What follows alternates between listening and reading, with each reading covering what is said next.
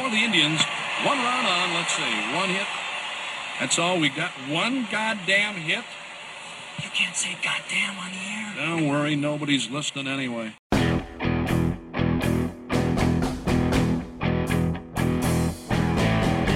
From the Gateway Lounge in Sioux Falls, it's Nobody's Listening Anyway. Here are your hosts, John Gaskins and Matt Zimmer.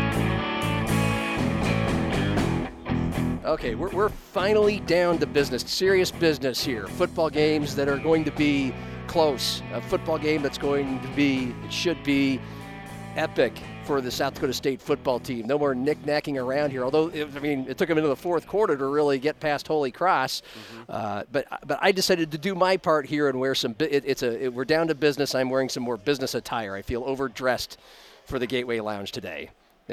Not that there's really a such thing. Businessmen come here all the time on lunch and afterward. But for us, I feel overdressed. Had to look good for the boss at a job today. Yeah, I mean, I guess before we get down to brass tacks with Montana State, that was too good of a football game on Saturday against Holy Cross to just completely swipe that aside. That was a fun game. If you were just taken from Pluto or Neptune and here, watch this, you just go, that's a damn good football game. And those look like 2 evenly matched football teams. Then one was a little better than the other by the end of the game. Yeah, I think Jack's players, fans, coaches should all feel fortunate to have won. I know they do. I'm sure there's some sense of, geez, Holy Cross, they're an 8 seed and they're from the Patriot League and we only 21 points sounds like the final deficit makes it sound comfortable. It obviously was not. It was a close game. It was tied going into the fourth quarter. And if Holy Cross had gone for it on 4th down on the first play of the fourth quarter, I think they would have got it and scored a touchdown, possibly, and it would have been a completely different game. But, having had some time to reflect on that game a little bit and go back over some of the details and look at the big picture and the kind of season that Holy Cross had, maybe Holy Cross is really that good. Maybe they are they were the 8th seed, but maybe they're one of the 3 or 4 best teams in the country. Maybe they're that good. People are like, geez, Montana State beats William & Mary 55-7, and whereas the Jacks struggled, a lot of people, I think, are favoring Montana State because of that. A lot of Jacks fans are very nervous about this game, understandably. But, you and I have talked a lot about this on this podcast and elsewhere, especially when you get into this time of year, but really at all at high levels of sports, a win is a win is a win is a win. If you beat an NAIA team by 3, that's something to worry about. But when you're in the playoffs, there's no style points or anything like that. Is it disappointing that the Jacks gave up 200 rushing yards when everyone knew that's exactly what Holy Cross was going to try to do, come out and run with their quarterback? Yeah, that's concerning. Yeah. But they found a way to get it done. They won the game. They're in the semifinals. It looks like they've got a hell of a challenge ahead of them, but you know what? You're supposed to at this time of year. 1 win away from a national championship, and unless you're the 95 Huskers, Husker reference number 1 for today, unless you're the 95 Huskers and you're averaging a win by 4 touchdowns a game against your top 10 opponents and 42 points a game against everybody else, and there's not one hiccup, there's not one close game in the bunch, you're that historically, generationally immense, to the point where you didn't even need Lawrence Phillips at all. Anyway, then every championship team has a game like this. It's fucking football. And by the way, 42-21, the final score does mean something. Of course, most of the game wasn't that close, but the fourth quarter was proof that is how much better South Dakota State is and should be and was against Holy Cross. It's a 4-quarter game. That's true. And the Jackrabbits didn't change a damn thing about what they do well. Some head coaches, some operations are like, wow, we're in a fist fight that we didn't expect now, and what do there was really no trick plays. They just kept running the ball, play action. And eventually just wore them down. The 2, 3, 4-yard runs were becoming 6 and 10-yard runs by those last couple of drives, and they just broke down Holy Cross's will. They were better, they were bigger, they were stronger than Holy Cross, and they proved it. It just took a little longer to prove that. Don't you think there is something to that? Yeah. Because I get the rushing part. The Jacks were giving up 70 rushing yards a game, and Holy Cross had 185, mostly from the quarterback. No, they had like 300. Well, by the end of the fourth quarter, by the beginning of the fourth quarter, they already had 180. Yeah. So I get it. That is concerning. Montana State's probably better than Holy Cross and probably has a better offense. But The other side of the other thing I'll add is, yes, Holy Cross plays in perceptually weaker league and hasn't had any near the opponents that South Dakota State has had. But that's part of the point as well. They can't control their schedule. Maybe they would have been this competitive for 3 quarters against North Dakota State or Sacramento State. Well, they beat Who Buffalo, knows? an FBS team that's in a bowl There game. you go. So. I mean, they look like a damn good team with a coach who probably he looks like Bob Mackey looks like he has the total package. Bob Chesney. Chesney, thank you. How could I forget Chesney? He's a good coach. He's won everywhere he's been, and I appreciated. I don't know if you saw the press conference or read any of the quotes. The first thing I asked him was, "Do you wish you'd gone for it on the first play of the fourth quarter instead of kicking the field goal," which they missed. And he gave a very, very long-winded answer where it seemed like he was still trying to make up his mind in his head as he was answering the question. But he ultimately came down on, we should have gone for it. And that's part of the reason I think what you said is correct. It is a 4-quarter game, and the fourth quarter matters just as much as the first 3, and SDSU did outscore them 21-0 in the fourth quarter. Well, it matters more. But Holy Cross made a lot of mistakes. They made some coaching mistakes. That was a bad decision. They ran a pass play they ran on, I think, 2nd and 6 that resulted in a sack. Helped SDSU tremendously. Right before half, it was tied, and they probably should have gone to half tied. They tried to do something. Jason Freeman gives a pick 6. I mean, you usually lose when you give up a pick 6. So there were definitely, I thought, some gifts there, which is part of the reason I think a lot of Jacks fans, observers are kind of like, geez, that was kind of a lucky win. I probably wouldn't use the word lucky, but certainly fortunate. They got everything they wanted from Holy Cross, but I was talking to Brian Bergstrom last night, SDSU's former co-defensive coordinator, who's now the head coach at Winona State. And I called him I wanted to talk a little bit about, how SDSU might try to defend the quarterback run and what he remembered from last year's game against Montana State. But he did make the point kind of to what you just alluded to. He's like, teams that win it all, that win championships, almost never, go through untested, no matter who the opponent is. They might have a close game against the best team they play, their arch rival. They might have a close game against the worst team they play and just barely find a way to survive and get the win. He's like, that's what makes them championship teams. When they get in these situations, like, hey, you didn't play your best. Maybe you came out flat. Maybe you made some stupid coaching decisions or mental errors. Maybe you had too many penalties. Maybe you had a bunch of turnovers, a big special teams mistake. But you still find a way to win. He's like, those are the teams that win championships. And he's like, not saying SDSU is automatically going to win it all because they went through this against Holy Cross, but he's basically was saying this is a positive. They didn't play the greatest. They got a big challenge from an underdog that kind of, threw a big punch at them and almost knocked them out. But they survived. And when you survive games like that where you don't play your best, you get everything you can handle from an underdog and you still win. It's like that's what championship teams do. And he's like, so I definitely think that they should, have some confidence, some momentum going into this next game, even though it's against a very good opponent. But also, and Caleb Sanders, their All-American defensive tackle, alluded to this morning in their press conference. He's like, we maybe needed a little bit of a wake-up call, particularly on defense. We've just been dominating everyone. It's been easy week after week. A team came out and kind of slapped us in the mouth. We think we're this unstoppable defense that no one can run the ball against us. Give 300 rushing yards. That's good for us. That will help us going forward. And I think both of those takes from Berge and from Caleb Sanders make a lot of sense. Well, it's a mental test. You and I have seen it up close enough, having these nice seats that we get for these sporting events at all levels, is when you have a big favorite getting tested by a big underdog where it was kind of expected they were going to blow them out right from the start or be blowing them out by the second quarter, certainly by halftime. And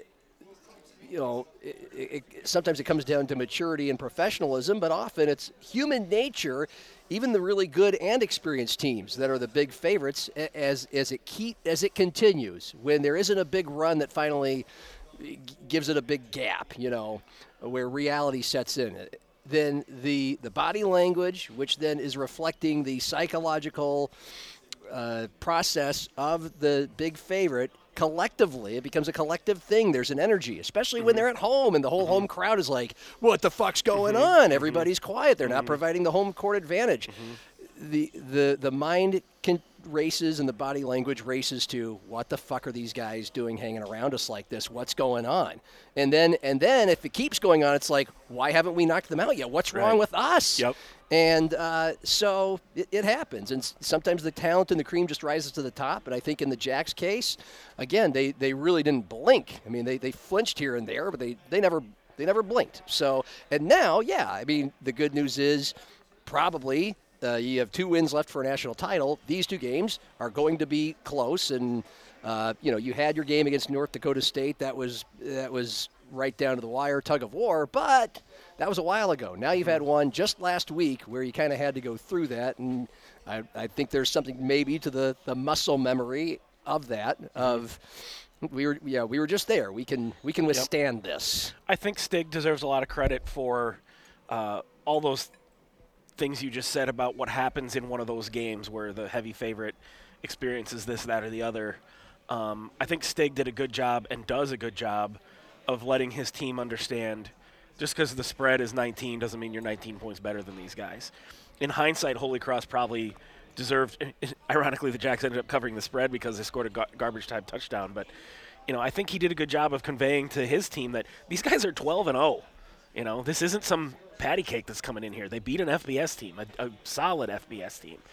I think the Jacks players were able to tune out the noise, so to speak, of thinking, oh, this is supposed to be another – easy win, and so they did not panic when those things happen. All those things you talked about with body language coming into play and starting to press if it feels like the fans are on edge, because you can always feel when the fans are underwhelmed, even if they're not booing. You can just feel the temperature of a stadium, like everyone's on edge, like this isn't going the way we thought it's going to go. I think the players, you could sort of see it that they weren't panicking when it was 21-21. Yeah, they were frustrated when Matthew Sluka kept outrunning them for converting these 3rd and 17s and 2nd and 13s and breaking off touchdown runs. But it was never a sense. They knew he was a great player. They knew he was going to make plays. And so, we talk about Stig and his somewhat unorthodox coaching style all the time. But I think that's one of the things he's always done well, but has especially done well in recent years, is keeping his players focused on what they're supposed to do and not listening to the outside noise or worrying about any sort of perceptions or what you and I are talking about or what the national media is talking about or any of those sort of things.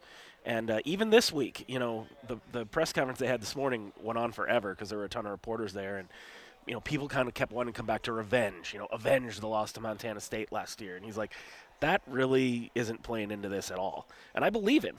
Because there's more important things to worry about. And they're not a rival or anything. It's not about avenging last year's loss. It's about trying to get to Frisco. And also just understanding all the things they got to do that because of how good of a team Montana State is. And especially interestingly enough, and I tweeted about this morning, he told us, without being prompted, that he got the team together and showed them last year's press conference from the loss to Montana State and had them all watch it as a team. And I was there, obviously, and as soon as he said that, I was like, yeah, I get why you would do that. It was sometimes press conferences are like, you're going through the motions because it's just what everyone has to do. That one last year was very emotional, pointed, you might even say. I asked Logan Backus, the senior linebacker who has since graduated, it was the last game of his career, is this season a success? And he said, no, absolutely not. He did not hesitate. Even though I think, come on, you made the semifinals and the national championship in the same season. Played 25 games, all that. They accomplished a lot of things. But he wasn't just blowing smoke. He was like, no, we are sad. We are pissed off. We are disappointed. This is a failure. And then we asked him, I don't remember what the question was, but he was like, something's got to change.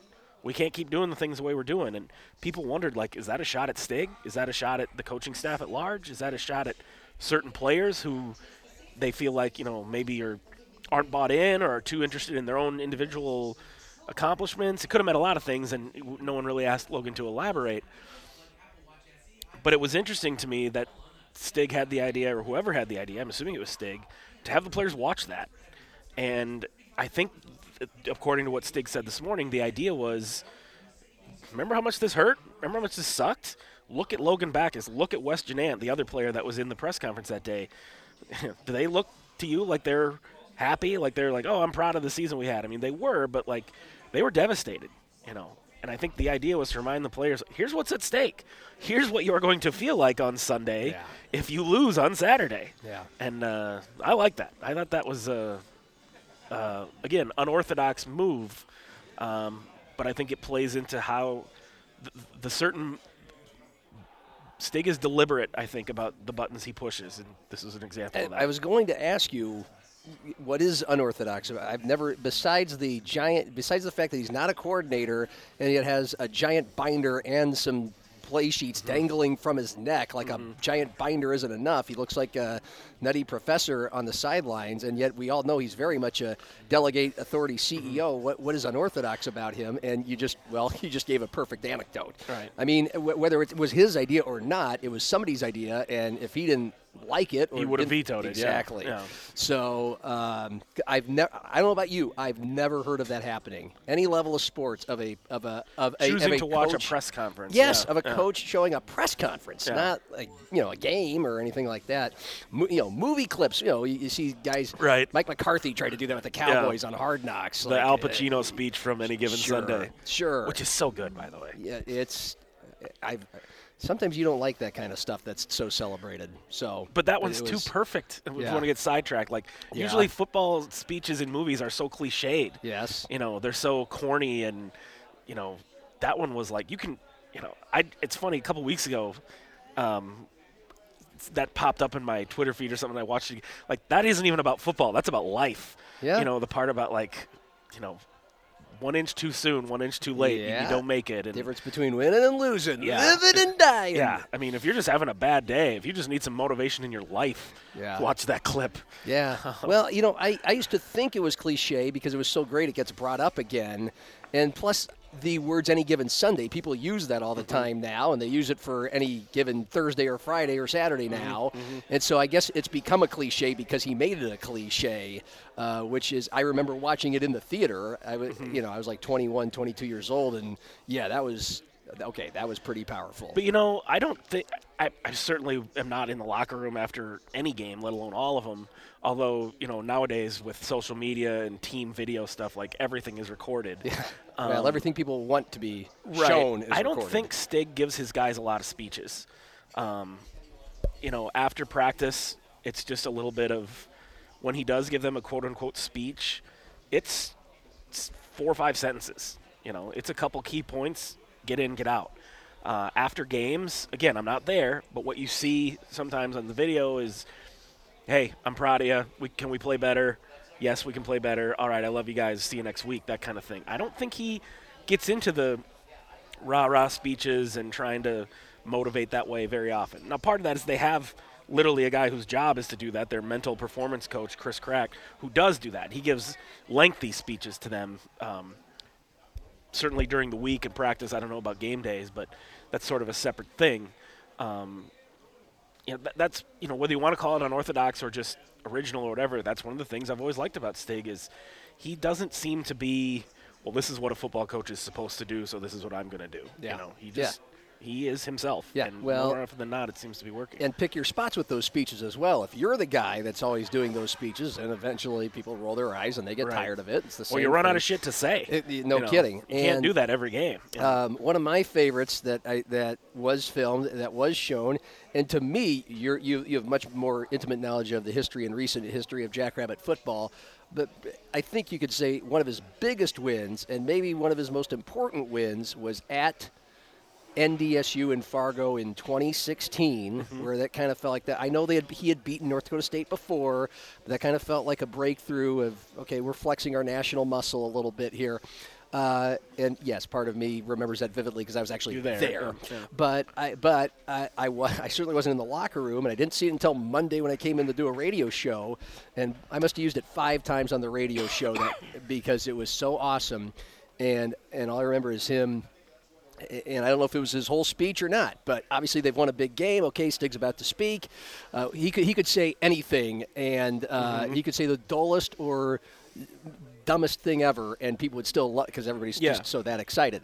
But he just goes, that was Jackrabbit football. And the place just erupted and went crazy. And I don't know, that sounds corny, but I thought that was pretty cool. Like, That's all I needed to yeah, say. exactly. Whatever that, whatever that meant is like, well, to me it said they had probably had a discussion about this and what it is supposed to look like and what it is supposed to be to beat a team like North Dakota State, and they did it, and he just wanted to reinforce that that's what we've been talking about. But anyway, I didn't know this would turn into a Stig Love Fest, but that's fine.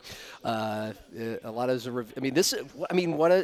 once again, here we come down. Now we've got Montana State, team that beat you last year, number 4 seed, and one of the really, truly 3 or 4 teams in the whole country that could win a national championship. And whether it's right or wrong, now these kind of games from here on out until he's done coaching is somewhat of a referendum or reflection of his career. It's a home game. You'd hate to lose to Montana State in the semifinals and fall 1 game short of Frisco 2 years in a row. It's if they lose, it's going to be. Are we past that at this point? Past no, that, can Stig? No. Is it going to happen under Stig? If they lose on Saturday, there will definitely be a "it's never going to happen" sort of narrative from certain fans. Is Stig going to get fired? No. What's the response going to be from Justin Sell, from Dana Dykhouse? I don't know. I don't think there's going to be some reactionary move or anything like that. Stig just got a contract extension. I certainly don't think he's going to say, well, throw up his hands and go, I just can't get it. They need to bring in somebody else to try it. They're just going to get back on the horse and try it again the next year. And they're going to have a good team coming back again next year. But absolutely, if they lose this one, and they're playing a really, really, really good team. If they lose, it's not like it's humiliating. It's just that the national championship is all that's left to accomplish. So many other teams would kill to be playing into deep December and win 11, 12 games and, be in the semifinals. But the Jacks have just done that over and over again and not finished the job. And that's what's unfortunate. Imagine being in that situation where anything less than winning it all and you feel like you failed. Should give Tom Osborne a call. Yeah, but he, I'm sure I vaguely remember the time when Osborne himself and Nebraska were kind of like, oh, they're, always the bridesmaid kind of thing. It's never going to happen. Can't win the big one. Until it happened. Yep. And then the narrative is over. Then it happened over and over again. Phil Mickelson, whatever. Someday maybe the Vikings will win a Super Bowl, and then that's over. The Red Sox won the World Series after 100 years. And now they've won, 3 of them since then? Yeah. So until it's happened, it hasn't happened. And, if they lose, it's going to be a rough initial week or so in Jackrabbit world after that happens. All right, so what makes Montana State dangerous this time around? Their offense is just fucking loaded. Last year we saw Tommy Mellott, the freshman quarterback, ran over them. He ran for 150-some yards and threw for 220 or something. He kind of did it by himself. And, after the game, Logan Backus is like, he's a good player. He just didn't make mistakes. We just saw Matthew Sluka, the Holy Cross quarterback, absolutely run wild against the Jacks. That was hard to watch. That was kind of like, what are you doing? Like, we all knew coming into the game that was their number one weapon. Felt like a layup drill every run. It looked like they weren't prepared. And I'm certainly not, we've talked all year about what a good coordinator Jimmy Rogers is, and I'm certainly not sitting here going, well, he's an idiot. He didn't know what was going on. But they couldn't figure it out. They couldn't get it stopped. And, some of that was missed tackles. The Jacks were undisciplined. Part of it was Matthew Sluka's really freaking good. It was just hard to tackle him. But another part of it, too, is there's a difference. People see stats and go, okay, this quarterback has 1,000 rushing yards or averages this, that, the other, and they think, okay, you got to stop the quarterback run. But there's, different ways of getting there. Tommy Mellott, what we saw in the semifinal last year, that was designed runs. That was, we are calling a play for Tommy to run the football. With Holy Cross, it was much more, we're calling a pass play, and if nothing's there, then he's going to take off and run. About half, at least, of his 213 rushing yards were scrambles on plays that were supposed to be passes. Yep. So, and that's a little bit Where harder. They had him beat. That's a little bit harder to game plan for. So it'll be interesting to see how that plays out this time. The other thing, Montana State's playing 2 quarterbacks. And I think the reason they're doing, and you'd think, oh, they must have like a running quarterback and a pass. They're both the same. I think they're just both so good, they want to play them both so that they don't lose one of them. And they're both dual threats? One of them has 1,000 rushing yards. The other one has 800 rushing yards. quarterbacks, and they both have. I did the math. They've combined to rush for just shy of 2,000 yards, and they've combined to pass for just over 2,000 yards. Jesus Christ. And then you throw in they have 2 or 3 running backs that are very, very capable. One of them has 700-something yards. The other one was the leading rusher in the FCS last year until he got hurt. He's only played a couple games this year, but he's back and healthy now. I mean, just the weapons they have on offense are endless. But, we're talking about, okay, so let's say this is the number 1 offense in FCS football. Well, it's the number 1 defense in FCS football, too. And then on the flip side of it, Montana State has a good defense. They almost pitched a shutout against William & Mary in the quarterfinals. But they've been susceptible this year. They've given up 25 points a game. Now, part of that was they gave up a 70-burger against Oregon State. But, they had some really good pass rushers that caused some problems against the Jacks last year. The best one of those is no longer on the team. I'm not sure exactly how many guys they have coming back. And the SDSU offense has been great. They scored they've been averaging about 40 points a game. I know some of it have been defensive touchdowns and stuff like that, but Mark Gronowski's playing really, really good football. And Isaiah Davis is healthy. I mean, Tucker Kraft hasn't even really been a factor the last couple of games. I think he had 2 catches this week and none the week before that. You'd think they're going to try to make more of an effort to involve him. I think there's some pressure on the SDSU offense in this game. We know how good Montana State's offense is. We saw what they did last year. The Jacks offense needs to pull their weight here. I think it could be a really high-scoring game. Well, the reason why Montana State hung in there as long as they did, especially in the first half, was the inability for the Jacks to finish drives. Holy Cross, you mean? Yeah. Sorry, why did I say Montana State? Yeah. As that the first 3 or 4 drives were they all went to the red zone and they all resulted in a field goal or a missed field goal. Yep. I mean, yeah. That you can get away with. Obviously, you can get away with that against Holy Cross. Probably, but that's also allowed Holy Cross to stay in the game. Exactly. Yeah. Exactly. So, and against a better team, a stronger team, a better offense. That's just there's just less runway for that. There's less slack for that. Obviously, you'll pay for it probably a lot worse and a lot earlier. Because things just kept lingering, and the Jacks never, they never really. I don't remember them. Did they trail in that game at all? Nope. Ever? Yeah. Well, 7-0. Okay. But they tied it at 14. Took the lead on the pick 6. Yeah. But Montana State will make you pay. How do you feel how this will go? Is it a toss-up to you, or I think so. FDSU win? I think last I saw the Jacks were 6-point favorites. I think that line will shrink as we get closer to the game. I was surprised it was that high. To me, it's kind of a pick-em, just based on how well Montana State has played. But, they got to go on the road. It'll be interesting to see. Certainly, weather isn't going to be a big factor. These are 2 cold weather teams, It'll be interesting to see how many Montana State fans make the trip, because there's not going to be a lot of fans from Brookings there. High temperature's 12 degrees right now. Well, it's an ongoing – that's the high, 12. Yeah. I mean – so that's the ongoing discussion is we'll really, really find out the dedication level of Jackrabbit fans now, because if you haven't been going because you didn't want to spend your money and sit through blowouts in the cold, figuring they're going to finally make the semifinals, make the game, your last home game, your last chance to see them, and in what obviously we all know will be a competitive game, an exciting game, you're putting all your eggs in that basket. Okay, how many of those people are there?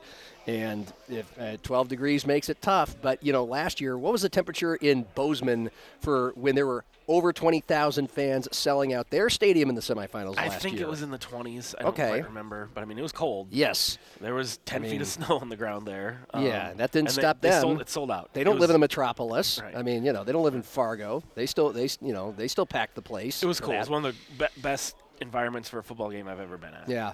But your confidence is not that high in this place being, I don't know, 2/3 full? No. Wow. That's too bad. They've got 6,000 for the first 2 home games. At this point, if I was SDSU, I'd be very happy to get another 6,000. Wow. Yeah. Wow. Oh, you don't think it could even? It's colder. Yeah. It's even worse. And I think that's what's keeping people away is the weather.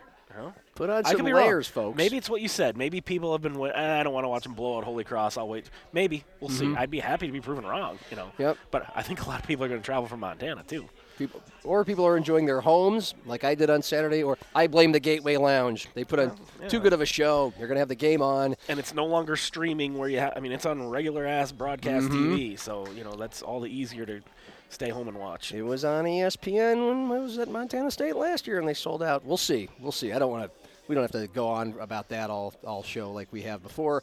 And speaking of those same issues, I mean, North Dakota State continues to see their slimmest attendance numbers in forever as they had go about through 50-60% attendance on Saturday. Yeah, and they're going to get incarnate words. So I know you were tweeting about that. I didn't listen, or I saw it on my phone, but Gilbert and I were home watching something else. In fact, I had a high school basketball game that night, but even when I got home, I still think the game was going on. Yeah, I didn't get over until 2 in the morning.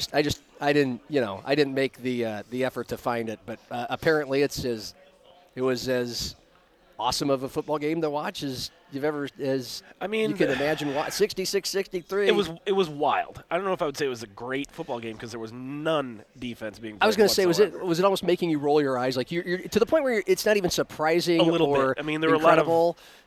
We're talking like 1-score drives. Just 80-yard touchdown, 80-yard touchdown, kickoff return touchdown. Yeah. It's like you know it's going to come. Right. Just do something on defense. Yeah. There's some people who think Incarnate Word can give the Bison a game. That means, geez, they scored 66 points. Their quarterback's a tremendous player. But how's that defense going to stop North Dakota State's offense? They just ran for 400-something yards last week against Samford. I know the Bison are known as this, like, physical team that's supposed to be, like, 3 yards in a cloud of dust kind of shit or whatever, but, like, they've got some pretty good players on offense, even with all the injuries they have. And they have a ton of injuries, probably more than any team in the playoffs. Hunter Lipke's out for the year. I think they're down to their 3rd or 4th string running back. They've got injuries just all over the place. But Cam Miller's there, and we all know the 3rd or 4th string running back, wide receiver, tight end, whatever, at North Dakota State is still a good football player. Mm-hmm. So I think it's going to be a high-ish scoring game in the Dome, and I think North Dakota State's going to win. High-ish, okay. And, so again, that's another. And the other thing they've been a little lower scoring this year. They always have. They don't play that fast-paced, even when they're powerful on offense. They take their time. They chew up clock. They Very do true. that kind of thing. Yeah, and there's part of me that's go ahead. They play on Friday night this week again. So when the Jacks take the field on Saturday, they will already know if the Bison have won, and I'm assuming they're going to. And we have been saying how many times the last 6, 7, 8, 9 years that we all want to see this South Dakota State, North Dakota State national championship game in Frisco.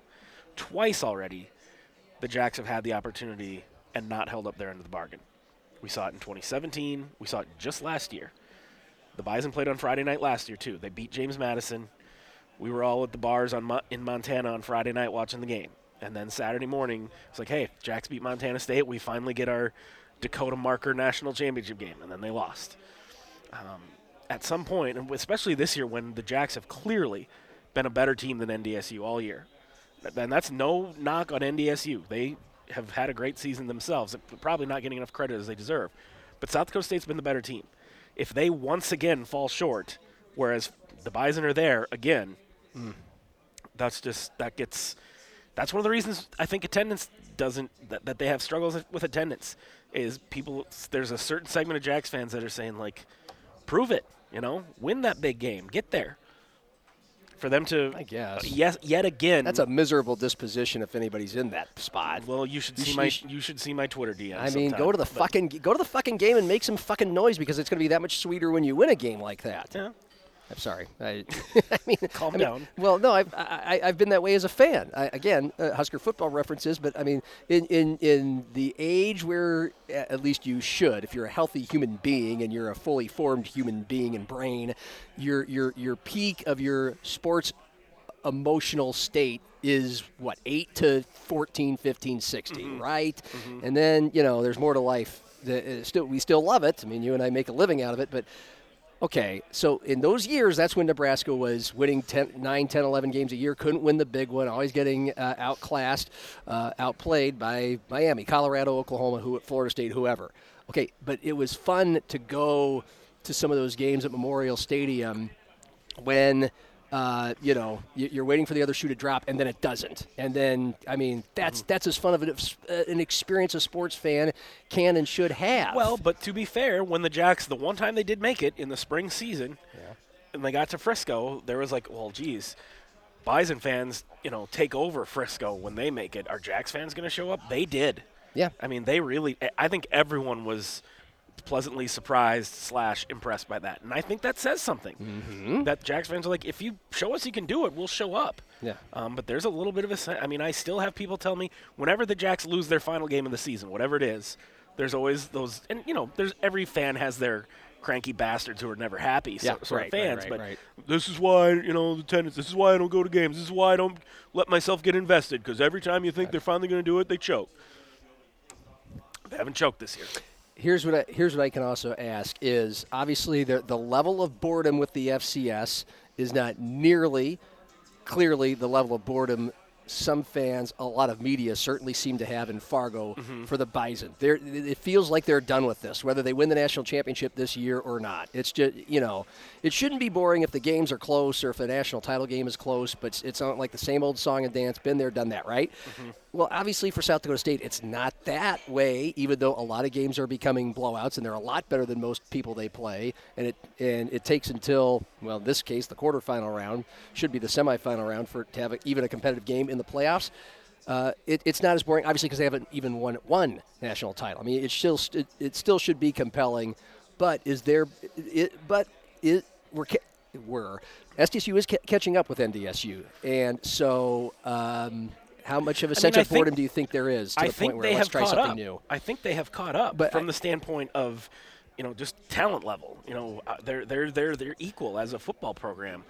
But they don't have the resume, and part of getting that is, winning games like the game they got on Saturday. Yeah, I agree. I'm talking about the level of boredom with the FCS and the FCS playoffs. I'm getting to that. And the desire to go FBS. I think it's already, as you said, it's already set in at NDSU. Even last year when they won it, it felt a little muted. It was kind of like, oh, okay, we won it again. Yeah. And part of that was the Jacks didn't make it, and everyone wanted to see that Jacks Bison final. And then Tommy Mellott gets hurt in the first quarter of the national championship game. Montana State's like, oh, it was like when Gronowski got hurt against Sam Houston, and the Bison ended up winning the game. What was it, like 38-7 or something? Yeah. I mean, it was a blowout. If the Bison win the national championship game again this year, I'm not saying they're gonna not matter or whatever, but there's no denying that it doesn't have the same whatever to anyone affiliated with that program. It's become old hat. Yeah. And even if you're never going to get a chance to win a national championship again unless things split. But that's also what makes it that much more, I don't know what the word is, pressing maybe for SDSU is like, I think SDSU is probably going to have to explore FBS here pretty soon too. FCS is falling apart. Mm-hmm. And SDSU might have to move up that level whether they want to or not in the near future. So there's a little bit of a sense that, hey, your window of opportunity is closing here. Yeah. You might have to go FBS before you want to.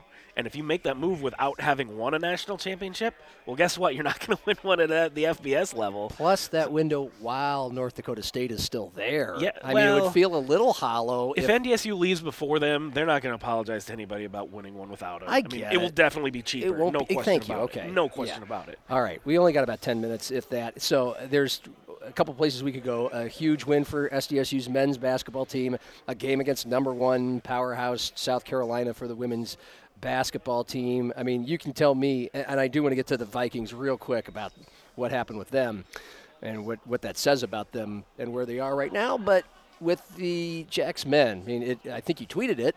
They came roaring back on down 23 with 8 minutes left. Okay, that's hard to do. And does it feel like they've turned some sort of proverbial corner? I mean, it was possibly. Do you see them differently? Not a ton. I mean, that shows a lot of, character, resolve, all those sort of things. But I mean, as much as we kind of roll our eyes at those things, there is value to those things. Of course. And you had to wonder where their confidence was at, losing as many games as they had. Zeke Mayo having 30 points in that game tells me that he's recognizing someone on this team has to be the alpha, the go-to guy, the alpha, and that was the first sign that he's ready to do it. I think that's the thing Hendo wants to see the most, aside from, getting healthy and cutting back on turnovers. They got, Luke Apples maybe done for the year. Charlie Easley got hurt. He's out for a while. Alex Arians didn't play last night, so they're banged up. They got a really small rotation. Long way of saying, it's been an ugly non-conference season, but who cares? These games don't matter. I get it. I've seen you having to talk some Jack fans down. I'm really surprised at how hard some Jacks fans are taking it. I don't know if they thought because how great last year's team was that this year, hey, if we can just win a couple of those big non-conference games, we can be a 10 seed or an 11 seed. Yeah, last year's team could have, but you don't have Baylor Shireman or Doug Wilson. You know, if the idea this year was that this team had the horses to put together a good enough non-conference schedule for the non-conference games to matter, I think that's delusional. Yeah. And more often than not, the non-conference games don't matter to these mid-major teams. The only way they matter is if you think your team is so good that they have a chance to, be a higher seed than normal. Yeah. Well, this Jacks team isn't that. And I have not yet seen any evidence. We'll see once conference play starts. But I have not yet seen any evidence to suggest that Jacks can't win the Summit League this year. So if they do it and they're a 15 or a 16 instead of a 13 or a 14, I don't think that's that big. Hey, nothing really mattered up until the point they were 1-7, 1-6 in TJ's first year. Right. In Granted, league play, that team had in Mike league Dahl, play. Yeah. but still, it's yeah. same sort of concept. So fill in the blank. Hey, look, the Pentagon's going to be rocking. I'm sure it'll be full for number 1 South Carolina to come in against Assuming the the Gamecocks can get here. Yeah, no the, kidding. Weather, but you've said you don't like SDSU's chances of an upset bid. No, I mean, they're the number 1 team in the country. They're the defending national champions. SDSU's women has a couple really nice wins this year. They, beat Louisville, was ranked number 10 at the time, although they have since dropped all the way out of the polls. They beat Kansas State just recently, who was 24th. They've had some competitive losses to Creighton, UCLA, but also some ugly losses to Washington State and Montana State. They're still banged up. They don't have Paige Meyer. Drew Gilton's banged up.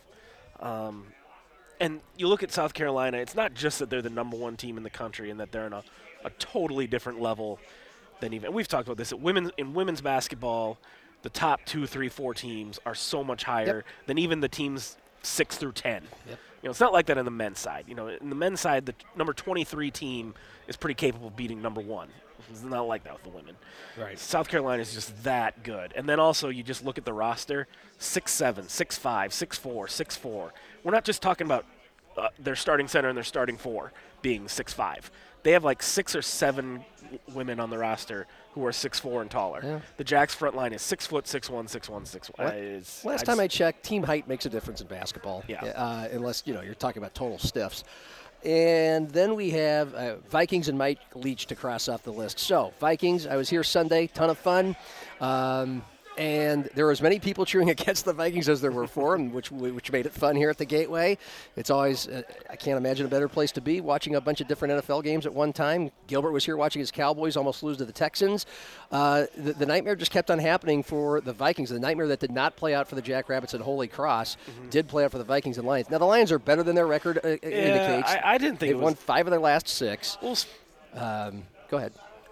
People were all pissed off. Why are the Lions favored? They're 5-7 and we're 10-2. You saw why. Have you seen? I mean, have you watched the games? Yeah. The Vikings have been, I don't want to say lucky, but lucky. Yeah. And the Lions are playing well, and they're at home. Yeah. The home team wins most of the time in the NFL.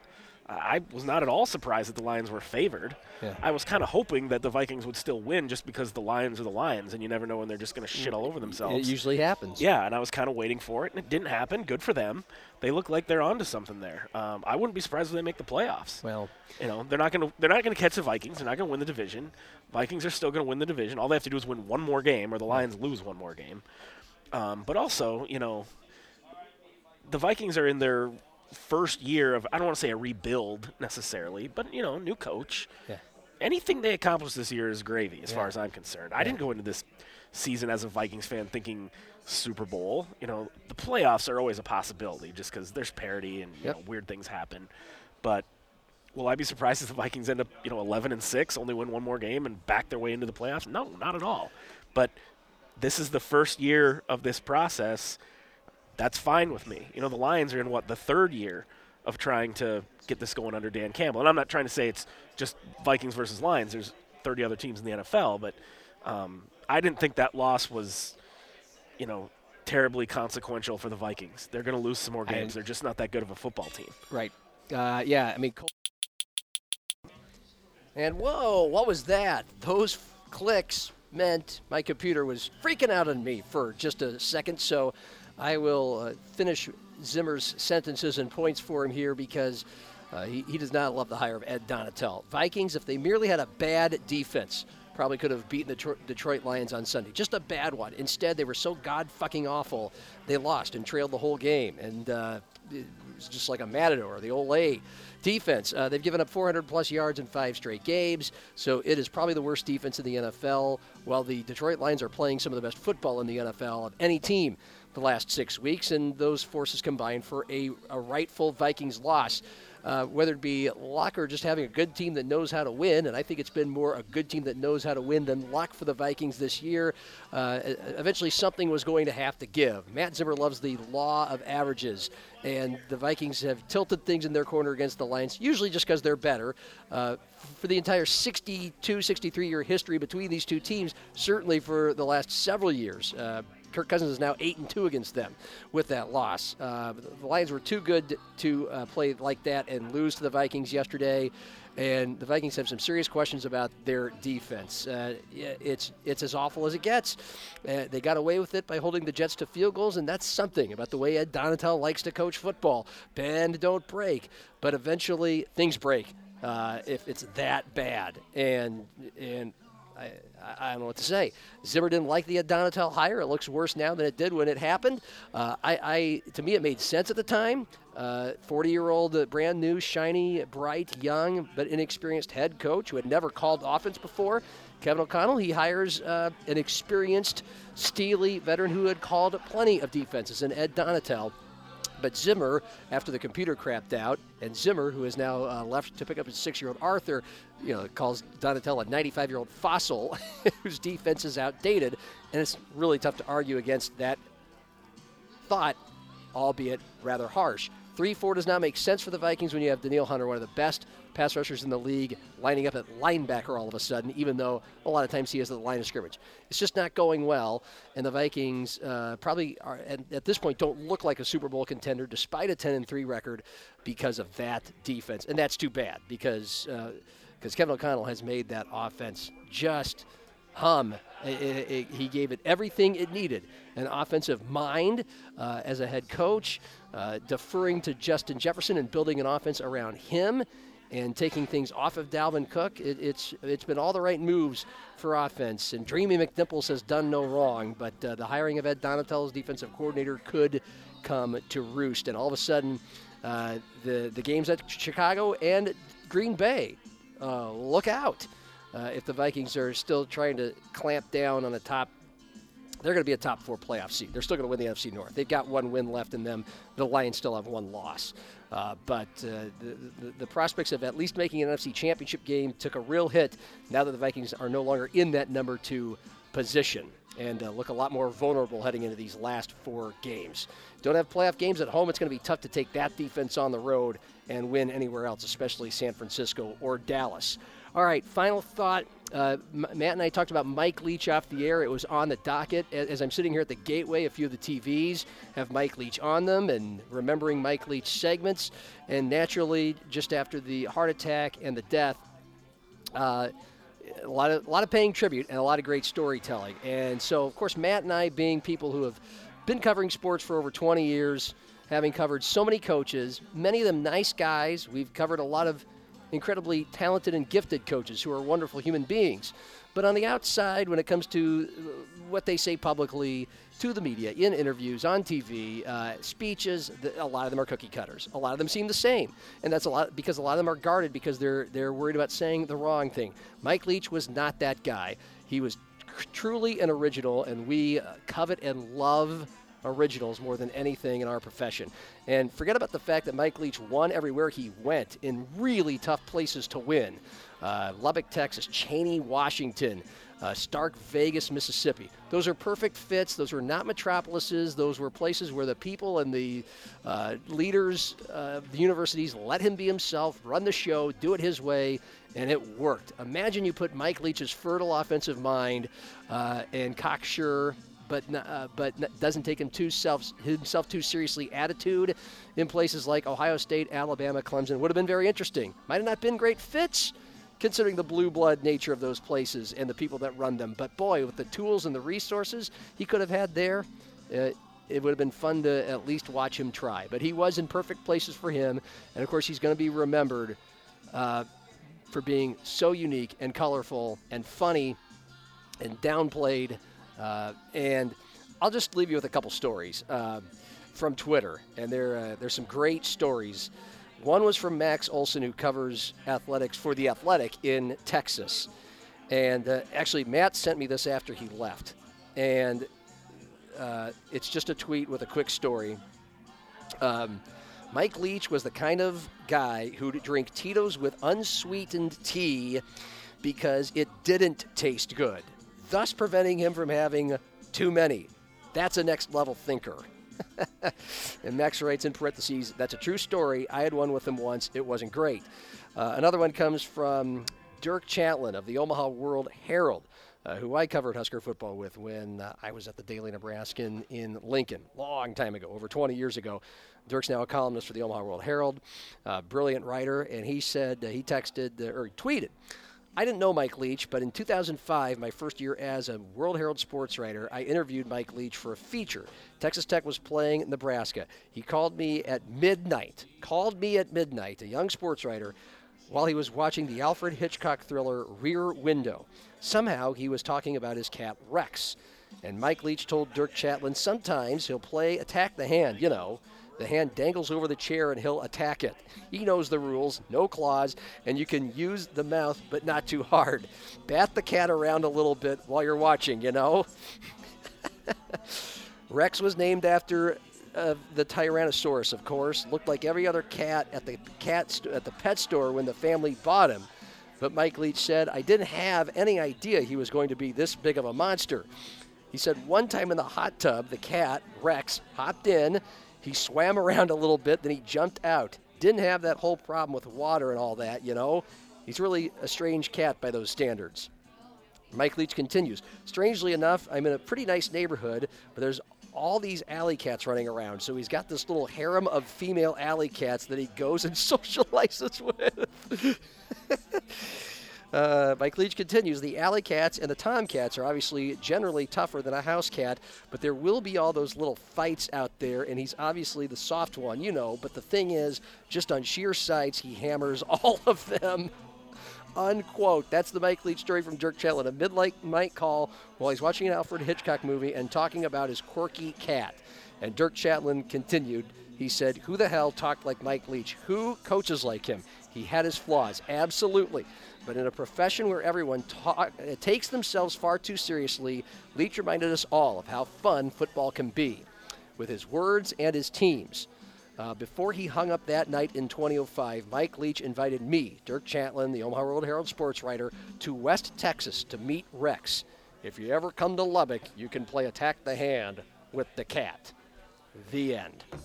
I mean, Mike Leach, walk off. Awesome.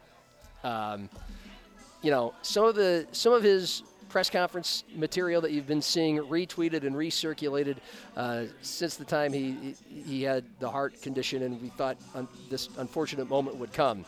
Some of the press conference rants are funny, and above all else, original. We love that. But man, I felt at some point Mike Leach became his own monster, set his own bar for quirky press conference audio, and it got to be a little. He created his own monster. We'll just put it that way. But still, it was great to have somebody who thought and talked unlike anybody else, and made sports better and more fun. And so, obviously, for that, he will be very much missed. And with that, we bid you adieu from the Gateway Lounge, where if you're not going to Brookings on Saturday, you're a Jackrabbit fan, you don't want to be in 12-degree weather with 6,000 or 10,000 of your Jackrabbit friends to watch them play for a national title game berth, watch it here. Warm, cozy, comfort, awesome food, terrific service. Your beer, your drinks will never go empty. They'll make sure of it, or for very long. First and foremost, just an outstanding sports watching atmosphere, especially for things like South Dakota State football games or NFL Sundays with a bunch of games going on at once. 2:30 to 3:30, 8 different games going down to the wire. Phenomenal. You can watch and enjoy all of them right here. That's it. Bye-bye.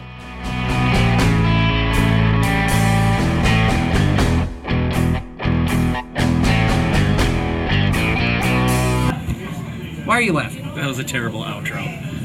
Fuck you. You guys need another round of drinks? Yes.